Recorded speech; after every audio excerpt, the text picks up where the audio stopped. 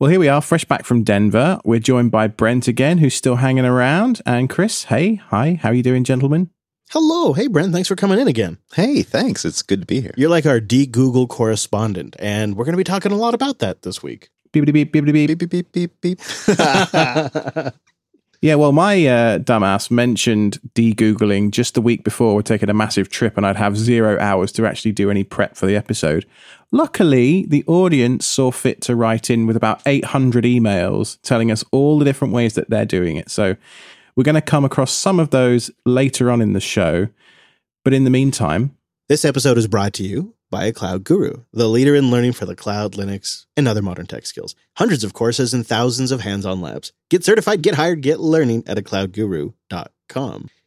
I followed through on my challenge, Alex. I de-Googled my map experience, which was crazy because we are on the road and I was navigating Denver and now Colorado Springs for the entire time that the duration of this challenge. So I will report back on my results when we get to the feedback. But I think we should start with this news story that, I don't know, it's kind of a bummer, actually. I was really sad to see this, yes. Back in episode 33, we did a review of the Helios 64 ultimate ARM-powered NAS. And unfortunately, the Cobol team today have announced on their blog that they're pulling the plug. Yeah, no more. They're not even going to do the next batch that there's already orders in the pipeline for. They say it really comes down to just 2 key points. There's ongoing difficulties with manufacturing and procuring parts and costs of getting higher and higher. That's been a problem. And they say, number 2, they made a rookie mistake. They stretched themselves too thin. They essentially went into the Helios 64 while just being a 3-man show, and they should have brought more people on board, and they burned out. You know, we got a really interesting insight into this manufacturing difficulties during our System 76 factory tour last week, where Jeremy, who is the guy that designed some of the firmware chips and some of the firmware itself for the launch keyboard, was saying that they had to redesign on the fly 2 or 3 times some of the circuitry in that keyboard because parts would go out of stock within hours. And that he decided in the end to go ahead and order several, 100 units of the parts they needed before he'd actually finished the firmware so that it didn't go out of stock before he finished writing the code. So if that's what System 76 are up against, and they're probably a much larger player in this space than Cobol, I can only imagine some of the issues that those guys are having. It's a shame, though, because I think there's a lot of passion for an ARM-powered NAS, specifically for those of us who are looking for low-power solutions. We had some hopes that Helios was going to produce that for us. Well, I think this speaks to some motivations that I've been feeling lately, particularly after the last week, getting the tour of the factory and seeing all the CNC machines and all the powder coating stuff. And I mean, if ever you get the chance to be in Denver and do a tour of System 76, I'm not affiliated with them in any way. They're not a sponsor of the show or anything, although they do sponsor other JB shows. Just Coder, but yeah. Oh, just Coder. That's right. I mean, maybe we should have them sponsor this show because they make those Thalioses would make great NASs. So maybe they should be. It was a truly inspirational experience for me. So I'm sat here thinking, okay, Cobol, who was my hope, my light in this space, has just bowed out. Maybe Alex should start a company and build the ultimate NAS. Maybe I should do that.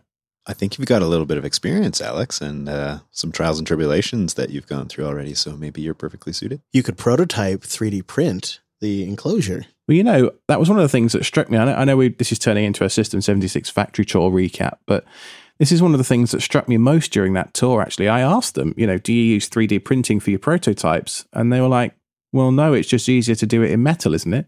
And I'm like, is it? Yeah, they used to. Back in the day, they did. I think one of the realities is that it's, with the equipment they have, it's faster to make it out of metal. Yeah. It is really, I think the reason why you keep coming back to it, Alex, is because it is so hard to appreciate the amount of work that goes into manufacturing. And that's an obvious thing to say. But when you go to the factory and you see every little thing they had to consider, and when they're bringing things in as a block of aluminum and what's coming out on the other end is a keyboard or a case, you really have no idea how intricate that process is until you see it. And I think that's what is probably, that's what's resonated with me and stuck with me. And I got to imagine probably for you too. Yeah, well, one example was Carl, who is the founder of System 76. I was just stood next to a shelf with loads of different parts in it, and I picked up what looked like an innocuous little nameplate, about the size of a dog tag or something like that. And he jumped straight into a 5-minute discussion telling me about all the different, reasons why they picked that particular size, how it goes through their laser etching machine, and how they're considering doing direct engraving instead, and all that kind of stuff. And I'm like, wow, if that's the amount of thought that goes into a nameplate or a serial number plate, this is going to be a big mountain to solve if I want to try and do it myself. That's what I take from it. You take from it, maybe Alex could make a NAS. That could be cool. I take from it, oh my God, I would have to build a factory and I would have to learn all this stuff. Oh, but that sounds fun, doesn't it? Daunting, but fun. Yeah. If I had another life, if I had like, another 100 years, I definitely would get into it for sure. But you manufacture stuff every week as well, and you ship podcasts every week. Okay, you're not manufacturing aluminium into, computer cases, but you ship and manufacture stuff just the same. That's true. And there have been many times when we refer to our production pipeline as kind of a manufacturing pipeline. And if one component is delayed or, gets out of order, it does cause a jam up. There is a lot of that kind of building tech around that. Maybe that's why I don't have the appetite to do it again, but I definitely would sit here and encourage you. I'll be customer number 1. I'll be number 2. Well, there's a lot of roadblocks to overcome. But if I could just bring it back to COBOL for a minute, one of the things I picked up on in my review was that the product wasn't 100% finished. And I've got to believe that with this news that some of the issues that were present with that NAS now will never be solved. Things like the backplane breaking, some of the plastic tabs, the power connector and data connector on 3 of my hard drives, it turned out eventually. Yeah. Problems with the 2.5 gigabit network adapter. There was a bunch of other stuff as well. You can go and listen to episode 33 if you want the full review. But I worry now this means that some of this stuff's never going to get fixed. Do you think you killed them? Do you think that bad review killed them, Alex? You murdered them. Oh, don't say that. I mean, I didn't mean to. I was just trying to be honest. It was presented in a way that I felt was constructive to say, look, there are these, it's a very promising piece of hardware. I mean, the aluminium chassis was really lovely. But there was just a couple of key things that let it down, in terms of manufacturing tolerances and a couple of firmware things. But overall, they did a really great job. And I wish there was some way we could tell them that, even though we weren't 100% positive, it was just because we loved the idea, not because we didn't want them to carry on and succeed. I agree completely. And they don't completely close the door in their blog post. We'll have that linked in the show notes if you want it. They do kind of leave it cracked a little bit, like maybe it'll come back. But I wanted to shift gears and talk about something that could solve a big problem for me. I actually went out and I pre-ordered a bunch of Wyze 3 cameras a long time ago. And I have a box of Wyze 3 cameras that I haven't installed because they do not yet have an RTMP firmware or an RTSP firmware for Wyze 3. But Alex, I think you've solved that this week. Yeah, I don't know where I came across this, but I found a Docker container that is called Docker Wyze Bridge. Link in the show notes, of course. And essentially what this does is you give it your Wyze username and password, and it goes and sort of acts as an intermediary between the Wyze API and the cameras, and somehow it hooks into the local feed on the cameras on your LAN, and then presents you with a normal RTSP stream. So I've just got that feeding into Blue Iris, and it just works. That's fascinating. And yeah, it can actually do both. It can pull from the Wyze servers using your credentials, or with your credentials, it can use that. There's a library that the app uses, and it essentially does a discovery on your network. And the Wyze app does this as well. And if it detects the camera, it uses LAN mode, and it just does that locally and avoids the cloud relay. And you can also, in your Docker Compose, there is an environment variable you can pass through that says LAN_only, that says don't even try the remote thing. Only stream if you can locally detect them. And that was the piece I was curious about. That's why I dug into this. And that means I could absolutely do this here in the RV, which means I could replace these Wyze cams that have been giving me trouble. The version 2 was good, but just didn't have enough horsepower. Didn't really work so great at night. And the Wyze 3 solves those. And with this Docker Wyze Bridge, which seems to have a decent community around it as well, and some active development, I think my problems have been solved. And I'll give this a go, I think, once we get back into our home base. So far as I can tell, it only works on the V3 cameras. So I've got a couple of V2s flashed with the RTSP firmware and a couple of V3s, and the app will, in its logs, show me a bunch of errors for the two V2 cameras. I don't know if that's because I'm running the, custom firmware or whatever it is. But the performance with the V3s is great. We've been using it as a baby monitor for my daughter, and the night vision on there is it's like daytime. It's wonderful. They blew it out of the park with the night vision. It's tricky with the firmwares. So this is an issue, and I'm glad you brought it up because we need to mention this on the show. And they have it on their GitHub page. There is a slightly older version of the firmware for V2 that is compatible with the bridge. But if you use the latest firmware for V2, it doesn't work. And that actually holds true for some instances of the V3 model too. So there's a version that does work and there's a version that doesn't work with the V3 and the pan camera as well. Anyways, the link's in the show notes. You do need to check into that because I may have a really old firmware. And so I'm going to have a hard time getting just the right compatible firmware in some cases, but they have all the information you need. Back in episode 48, we talked about the Pi KVM, that wonderful Raspberry Pi that captures HDMI and basically acts like a BMC KVM type thing. Well, good news, their version 3 hat has finally entered Kickstarter mode. It is a little pricey, so the main hat, which doesn't include a Raspberry Pi, costs $145. So by the time you've added a Pi as well and a case, it's going to be north of $200. But you do get a lot of useful stuff in there, like a USB-C bridge and CSI, cables, all that kind of stuff. Now, Wendell's done a video about this on his channel on YouTube. So if you're curious, you can go and find out more about it over there. I do wonder about the price. And what do you think, Chris, at that sort of $200 level? Is that too much? So it looks like right now on Kickstarter, it's $145 and you'd get it by October 2021, which seems pretty reasonable to me.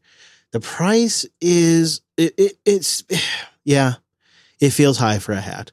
Now, I think the price is a little more reasonable if you make the assumption that just about everybody already has a Raspberry Pi 4 that would want to use something like this, right? If you're going to use a Raspberry Pi powered keyboard video mouse switcher, you probably already got a couple of Pis laying around. So I think you just kind of null that out because that's already a sunk cost. And so it really is just $145. Now, you tell me, Alex, like how solid is this? Are you still using it? Is it worth $145 now that you've used it for a bit? I'm thinking I probably couldn't get a good KVM at that price. I probably couldn't. So I'd have to go with your word though, if it's worth that. Well, I'll tell you what I'm comparing it to in my mind at least. And that is a motherboard with IPMI built in. So I'm actually going back to England in a couple of weeks to go and introduce granddaughter to grandparents. So hello, if you're listening. And as part of that, I was thinking, well, it would be nice to upgrade my, nearly 10-year-old server in England with a slightly more modern motherboard and a slightly more modern IPMI implementation that isn't based around Java. And an 8th gen motherboard costs me around $150, give or take, depending on the features that I want. And I was looking at some ASRock rack stuff, which, thanks to the current chip shortage, seems to be in the $250 to $300 range. And so if I look at that and think I've got a built-in IPMI directly on the motherboard that I know is going to be absolutely rock solid versus an external device, which in my experience has been good, but it's still an external device. And, it's another power supply. It's another operating system to keep updated, et cetera, which in some respects could be a good thing. In other respects could be a bad thing. So the cost is kind of a wash. It's about the same to get a built-in versus this external unit. Probably just go for the built-in one, to be honest with you. Except for the fact that this Pi version using the HDMI switch, which is linked in the blog post in episode 48 that I talked about in that episode, I've actually got 3 devices hanging off this single Pi, and that has actually worked really, really well. So if you're able to split that $150 between 3 devices, suddenly that tips the scales quite a bit. I also could see some value in there if you needed to add it to devices that IPMI wouldn't be an option.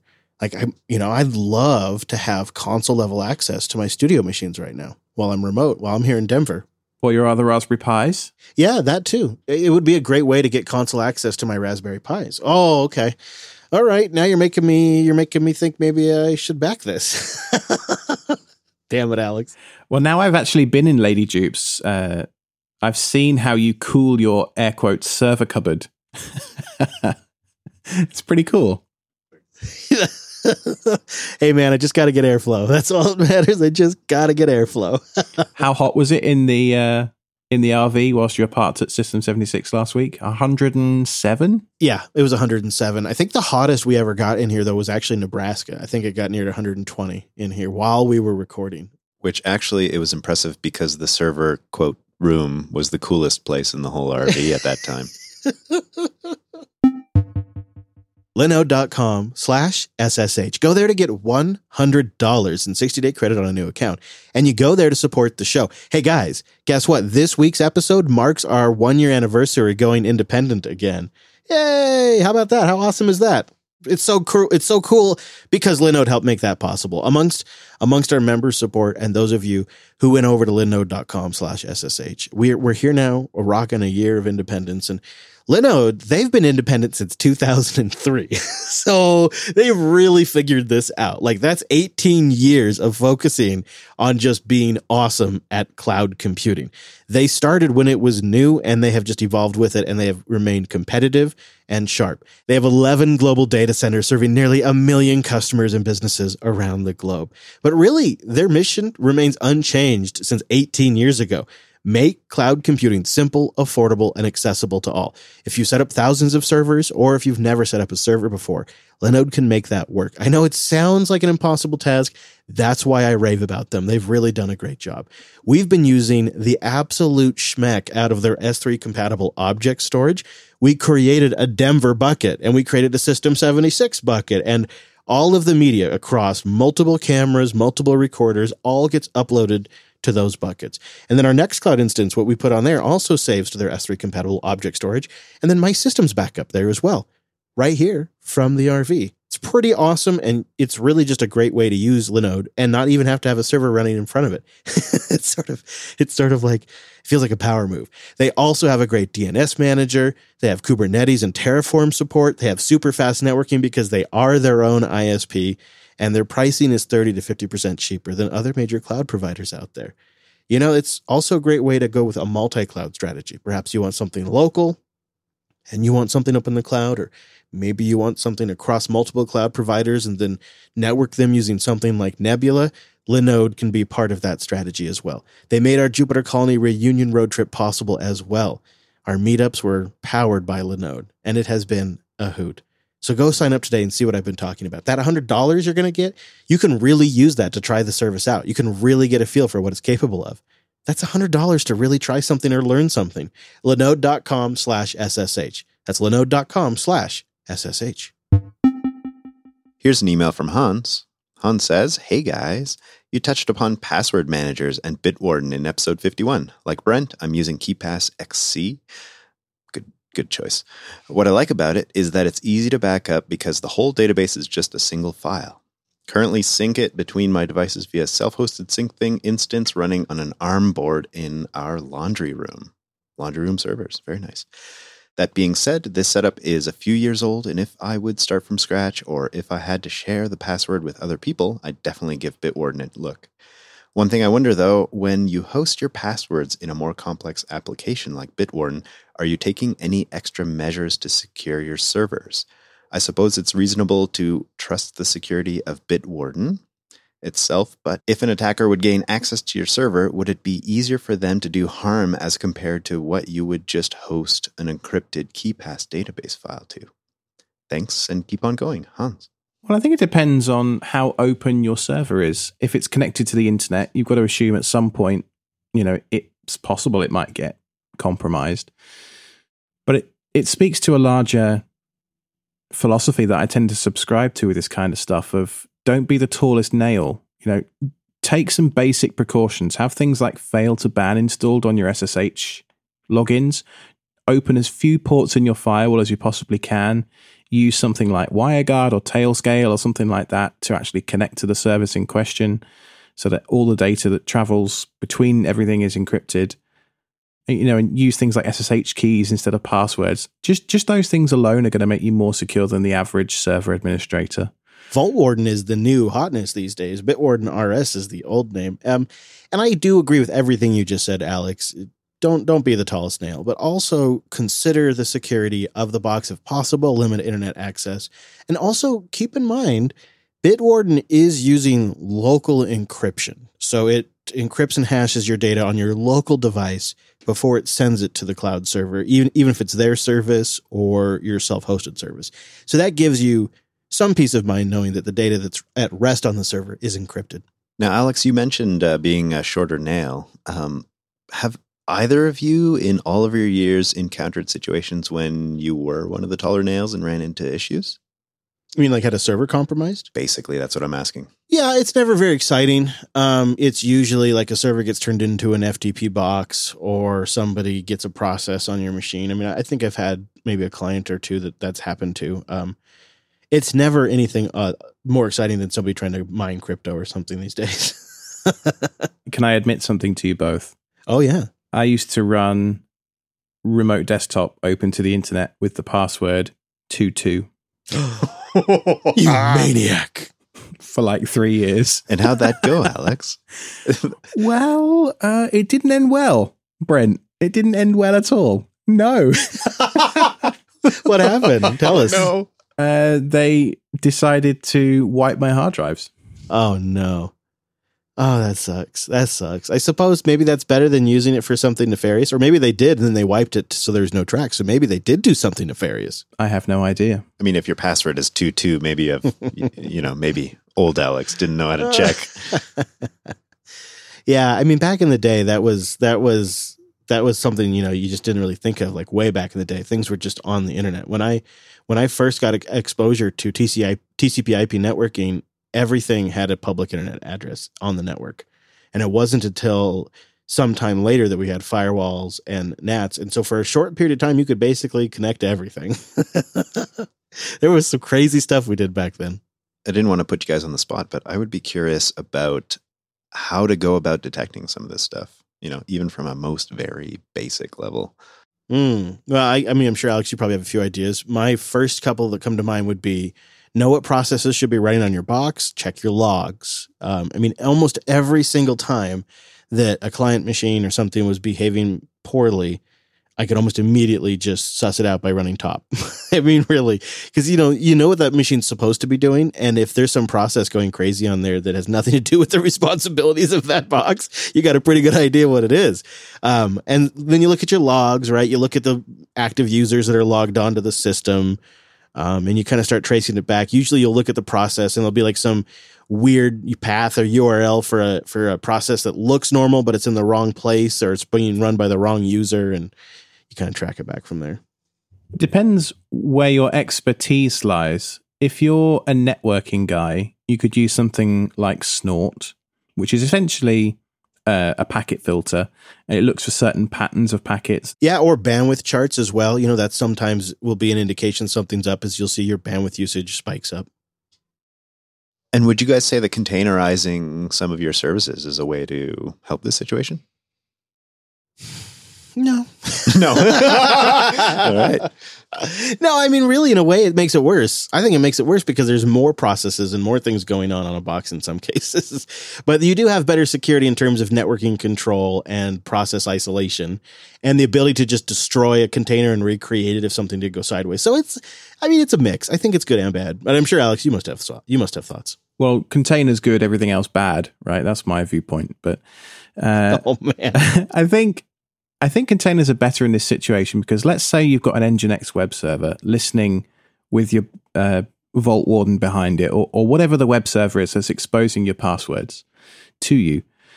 If somebody was to compromise something in that code and do a buffer overflow or do something that meant they could get something out of memory that they shouldn't and extrapolate some data that they shouldn't get, the blast radius of that is going to be limited to the scope that container has access to. And so running things in a container is more secure simply by virtue of the fact that you are scoping what that container has access to on the host system. Yeah, I mean, it will have access to any of the data that the container has access to, which is likely important data, but it's contained to that region. That's inherently more safe than, say, running Apache or Nginx on a box and you pop Apache, and now you've got access to anything on that host that Apache had access to, which, if you're lucky, is not much, but sometimes is way more than it should be. So, yeah, that it's going to be different every time, too. There's not a one-size-fits-all solution. It's trying to make sure you're secure and monitoring in multiple locations. We got a lot of email about people's Wi-Fi systems. We got some people who love mesh setups, some people who hate mesh setups, but we got one email in about a free mesh wireless solution. It's at freemeshwireless.com. It's an open source package that you load onto hardware. And then we got some people that said, don't do it. Just deploy multiple APs. So I'm still collecting information and taking it all in. And I got a few devices to research too. So I wanted to say thank you to everybody who sent in suggestions for different Wi-Fi setups. Wow. There's a lot out there, including some of you who said, you know what, just stick with Unify. It's fine. It's fine. Well, okay, just one guy. And several folks, Brent, were happy with your recommendation of checking out MikroTik. It's almost like I know something. At the meetup in Denver, several of you let me know that you are massive fans of cloudfree.shop, and they are sponsoring today's episode.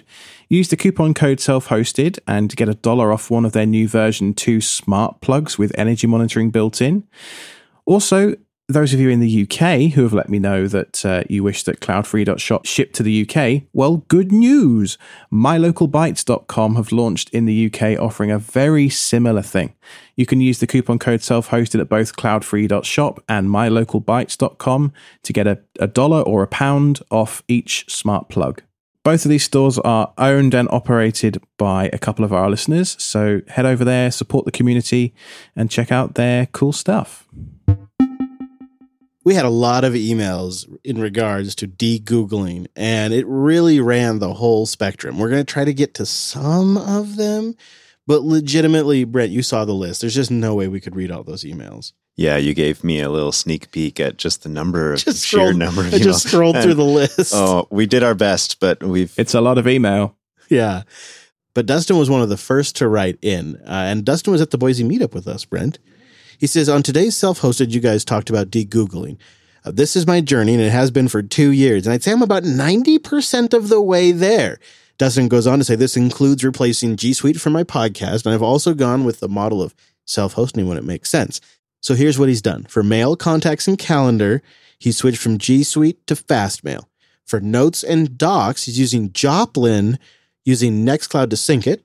For photo sync, he's using Nextcloud. For his phone, he's gone with the iPhone SE 2020, so he's not dealing with Google there. For DNS, he's using NextDNS. We got another vote for NextDNS as well. For maps, he's using a combination of Apple Maps and the OpenStreetMaps app on the App Store. And for the browser, he's sticking with Firefox and Safari. And for his Chromebook, well, he's replaced that with the ThinkPad X260 with Arch and now Fedora on there. He's still working on the Home Assistants. He's going to maybe consider the HomePods and look at Mycroft. He says, Google Photos has been working great for my wife, but I'm not using it. And he's using FreeTube to bypass YouTube, but it has been a bit of a challenge, I suspect. Some good tips there, although Fastmail isn't self-hosting. It is, having somebody else host it. But if you're going to have somebody host something, email's a good one to do. Don't do email. What I noticed from that feedback is that it took him, he's on a 2-year journey. And so, gentlemen, what does that tell you about what you've just got on to? That Alex has really, really gotten us into something. What have I done? I've opened Pandora's box here, haven't I? Oh, man. All right. So Carson and others wrote in about maps. Carson says he's settled on Here Maps as a replacement, wego.here.com. A lot of people wrote in about OpenStreetMaps. Brent, that's what you use. Yeah, that's what I have been using until all these suggestions came in. And maybe I'll keep that till we talk about the maps a little bit more. Well, I want to talk about it right now because that's the route I decided to go during a frickin' road trip. And I even really briefly tried Waze, even though I know it's owned by Google. I just wanted to just do a comparison. And Waze actually screwed us up the worst out of all of them.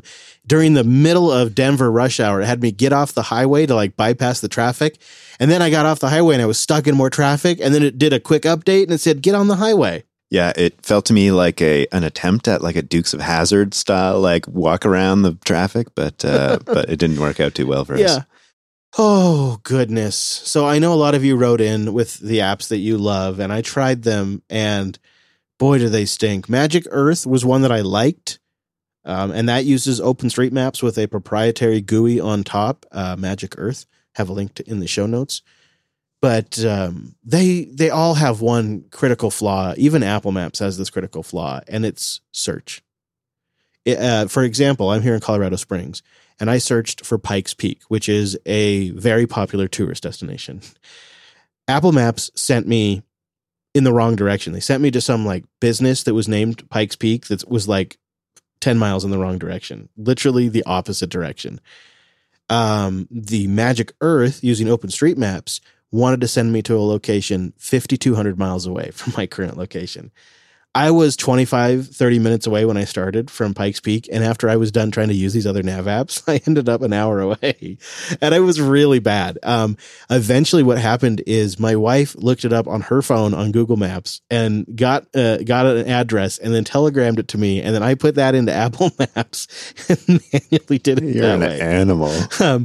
Yeah, it was interesting because she kept using Google Maps during this. Anytime I drove or anytime I was looking anything up or I used anything but Google Maps, and she stuck with Google Maps. So I was always comparing the two. And they clearly have the superior search. However, Apple Maps surprised me, and I looked into the privacy and security of Apple Maps because, I mean, that was really what part of this was about, was reducing my cloud footprint with this. And the thing I liked about Apple Maps is surprisingly, you don't even have to be signed into any Apple ID or iCloud to use it. The data that they do collect is associated with a randomly generated identifier. They reset like every few minutes, and it is not tied to your Apple ID. They convert precise locations into less exact locations before they store them. And then they apply that to your current device location information and origin within 24 hours. And any of the personalized features, like where your car is parked or suggested departure times, your favorite locations, any of that kind of stuff that you generate, it's all stored on device. They don't send it up to the Apple servers at all. It seems to me the way they've defined how Apple Maps works is sort of their privacy first approach that they've been sharing throughout the years. But I'm not going to say it's perfect. But it feels like they got most of it right, considering all of the sort of technical stuff that has to happen to get you around on a Maps app. And or another way is it feels like they designed a product to say screw you to Google on data collection and stuff like that. And did it work? Well, the display is probably the best. The other thing that I found surprisingly good is the voice routing. It has really good, clear, it very clear about which lane to be in, which isn't too uncommon. And it's very clear about intersections. And here in the Colorado, Denver area, they stack the intersections. So you drive through an intersection and then 3 or 4 car lengths later, there is another intersection. And so when you look on a map, you're not really sure like what light to turn on. And the voice prompt is very clear. It'll say, go through this light, and at the next light, take a left. Be in the middle lane. And when you're new to an area and it's dark, and you're coming up on 2 intersections and you know you've got a left turn or a right turn, that kind of clarity just makes it low stress. Then additionally, they tie in with the watch, so it taps your arm when you need to turn. And when you were driving, I was able to just look at my watch and tell you what the next turn is. Yeah, that was really handy. I will admit that halfway through the trip, I kind of gave up on my phone and my map app because, well, we were doing this experiment and my methods were failing. So you were in the nav seat and you were helping me out, and that actually worked out all right. I think I'm going to stick with it. I don't think I said I'd do it for 2 weeks, and I think I'm going to stick with it. I'll let my wife will still have Google Maps as a backup, but for me, I'm uninstalling Google Maps off the phone.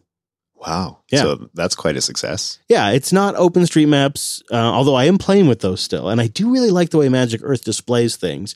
So for some circumstances, like if I already know the address and I'm not searching up something, they may have a place still. But I was pretty impressed. If you only could have one app and you didn't care about Google tracking you, I'd probably still suggest you use Google Maps. I, for the trip, used the same app that I've been using for probably the last 2 years since I've tried this de-Googling a while ago, mostly successfully. And so I'm on Android, and I've been using OpenStreetMap, the OSM and Plus. There are things I love about it and things I hate about it. The one thing you mentioned, search. I find it's great if you know approximately where you want to go. If you're trying to find an exact business or even an exact address on a popular street, it's not necessarily going to have it. It might have some of the street numbers, but certainly not all of them. I found that to be a little bit frustrating, but it gets me there. I will say 90% of the time it works for me, but I like getting lost in new cities. So maybe that's a unique approach. Well, there's that, if you don't mind getting lost. That's a feature. Yeah, for Brent. The thing I liked about the OpenStreetMaps app is that you could download your maps offline. Hold on a minute. OSM and Plus is $25. That's quite a lot, isn't it, for an app?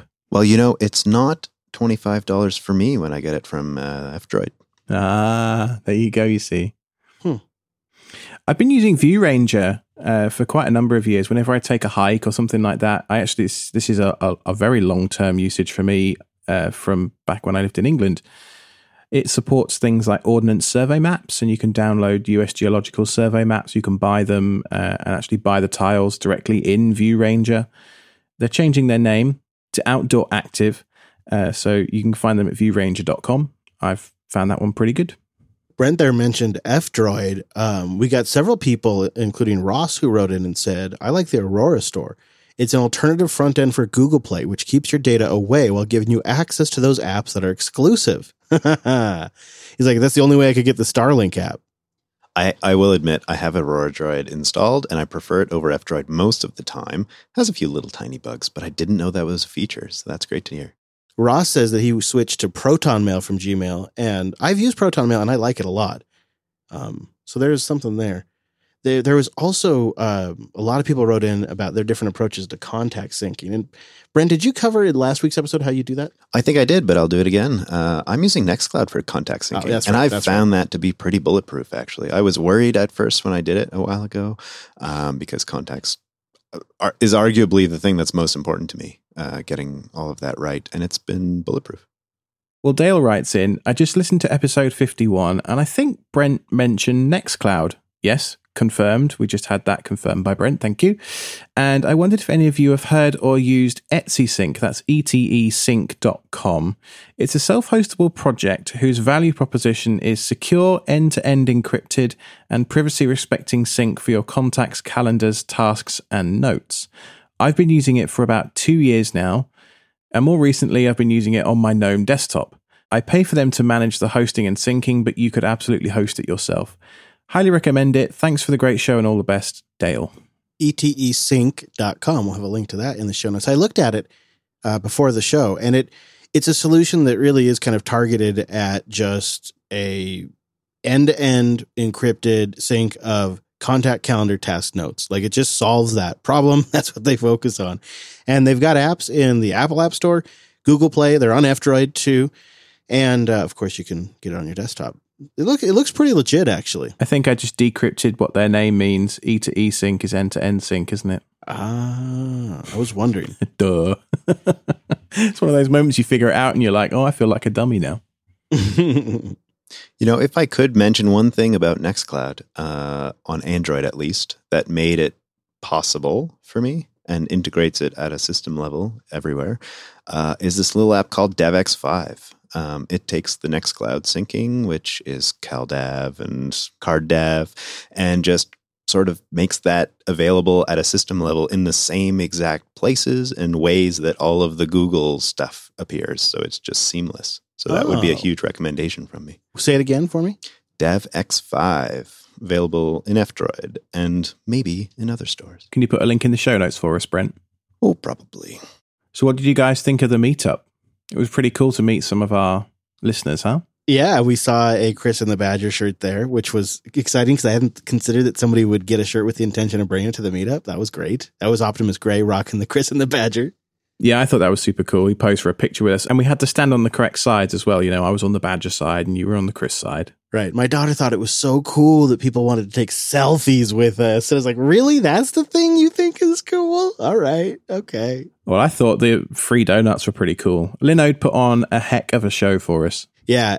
Brent and I and Wes went to grab those donuts. And that was quite the journey because it was 150 donuts.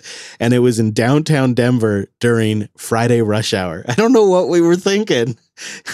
And so at a certain point, I saw a little bit of Canadian road rage emerge out of Brent when Brent had gotten into a battle with a truck downtown, and he had to kind of cut in front of the truck because a lane was ending, and the truck driver never forgave him for it. Does Brent get angry? I mean, not disgruntled. I got slightly more aggressive in my driving. Oh, wow. It was one of those situations where you just got to get over and you got to do everything you can. And it wasn't too bad, actually, I thought. But that truck decided to very aggressively pass us on the right-hand side. He had to work at it, too. Oh, yeah. And promptly cut us off again on the left-hand side. We're just trying to make a donut run. I don't think he realized what we were trying to accomplish. I know. Hey, before we go, I want to say thank you to our members. Our SREs make this show possible. Selfhosted.show/SRE if you'd like to sign up. You get a discount on our merch at JupiterGarage.com, and you get access to the exclusive post show with your own RSS feed at selfhosted.show/SRE. And I want to mention you can find our sponsor, Cloud Guru, on social media. Essentially, any social media site, they're just / Cloud Guru. YouTube, Twitter, the Facebooks, the social medias / Cloud Guru. And as you all well know by this point, selfhosted.show/contact is the place to go to get in touch with us. You can find me on Twitter at IronicBadger. I'm at Chris LAS. And I'm at Brent Gervais. And the show is at Self-Hosted Show. Thanks for listening, everyone. That was selfhosted.show/52.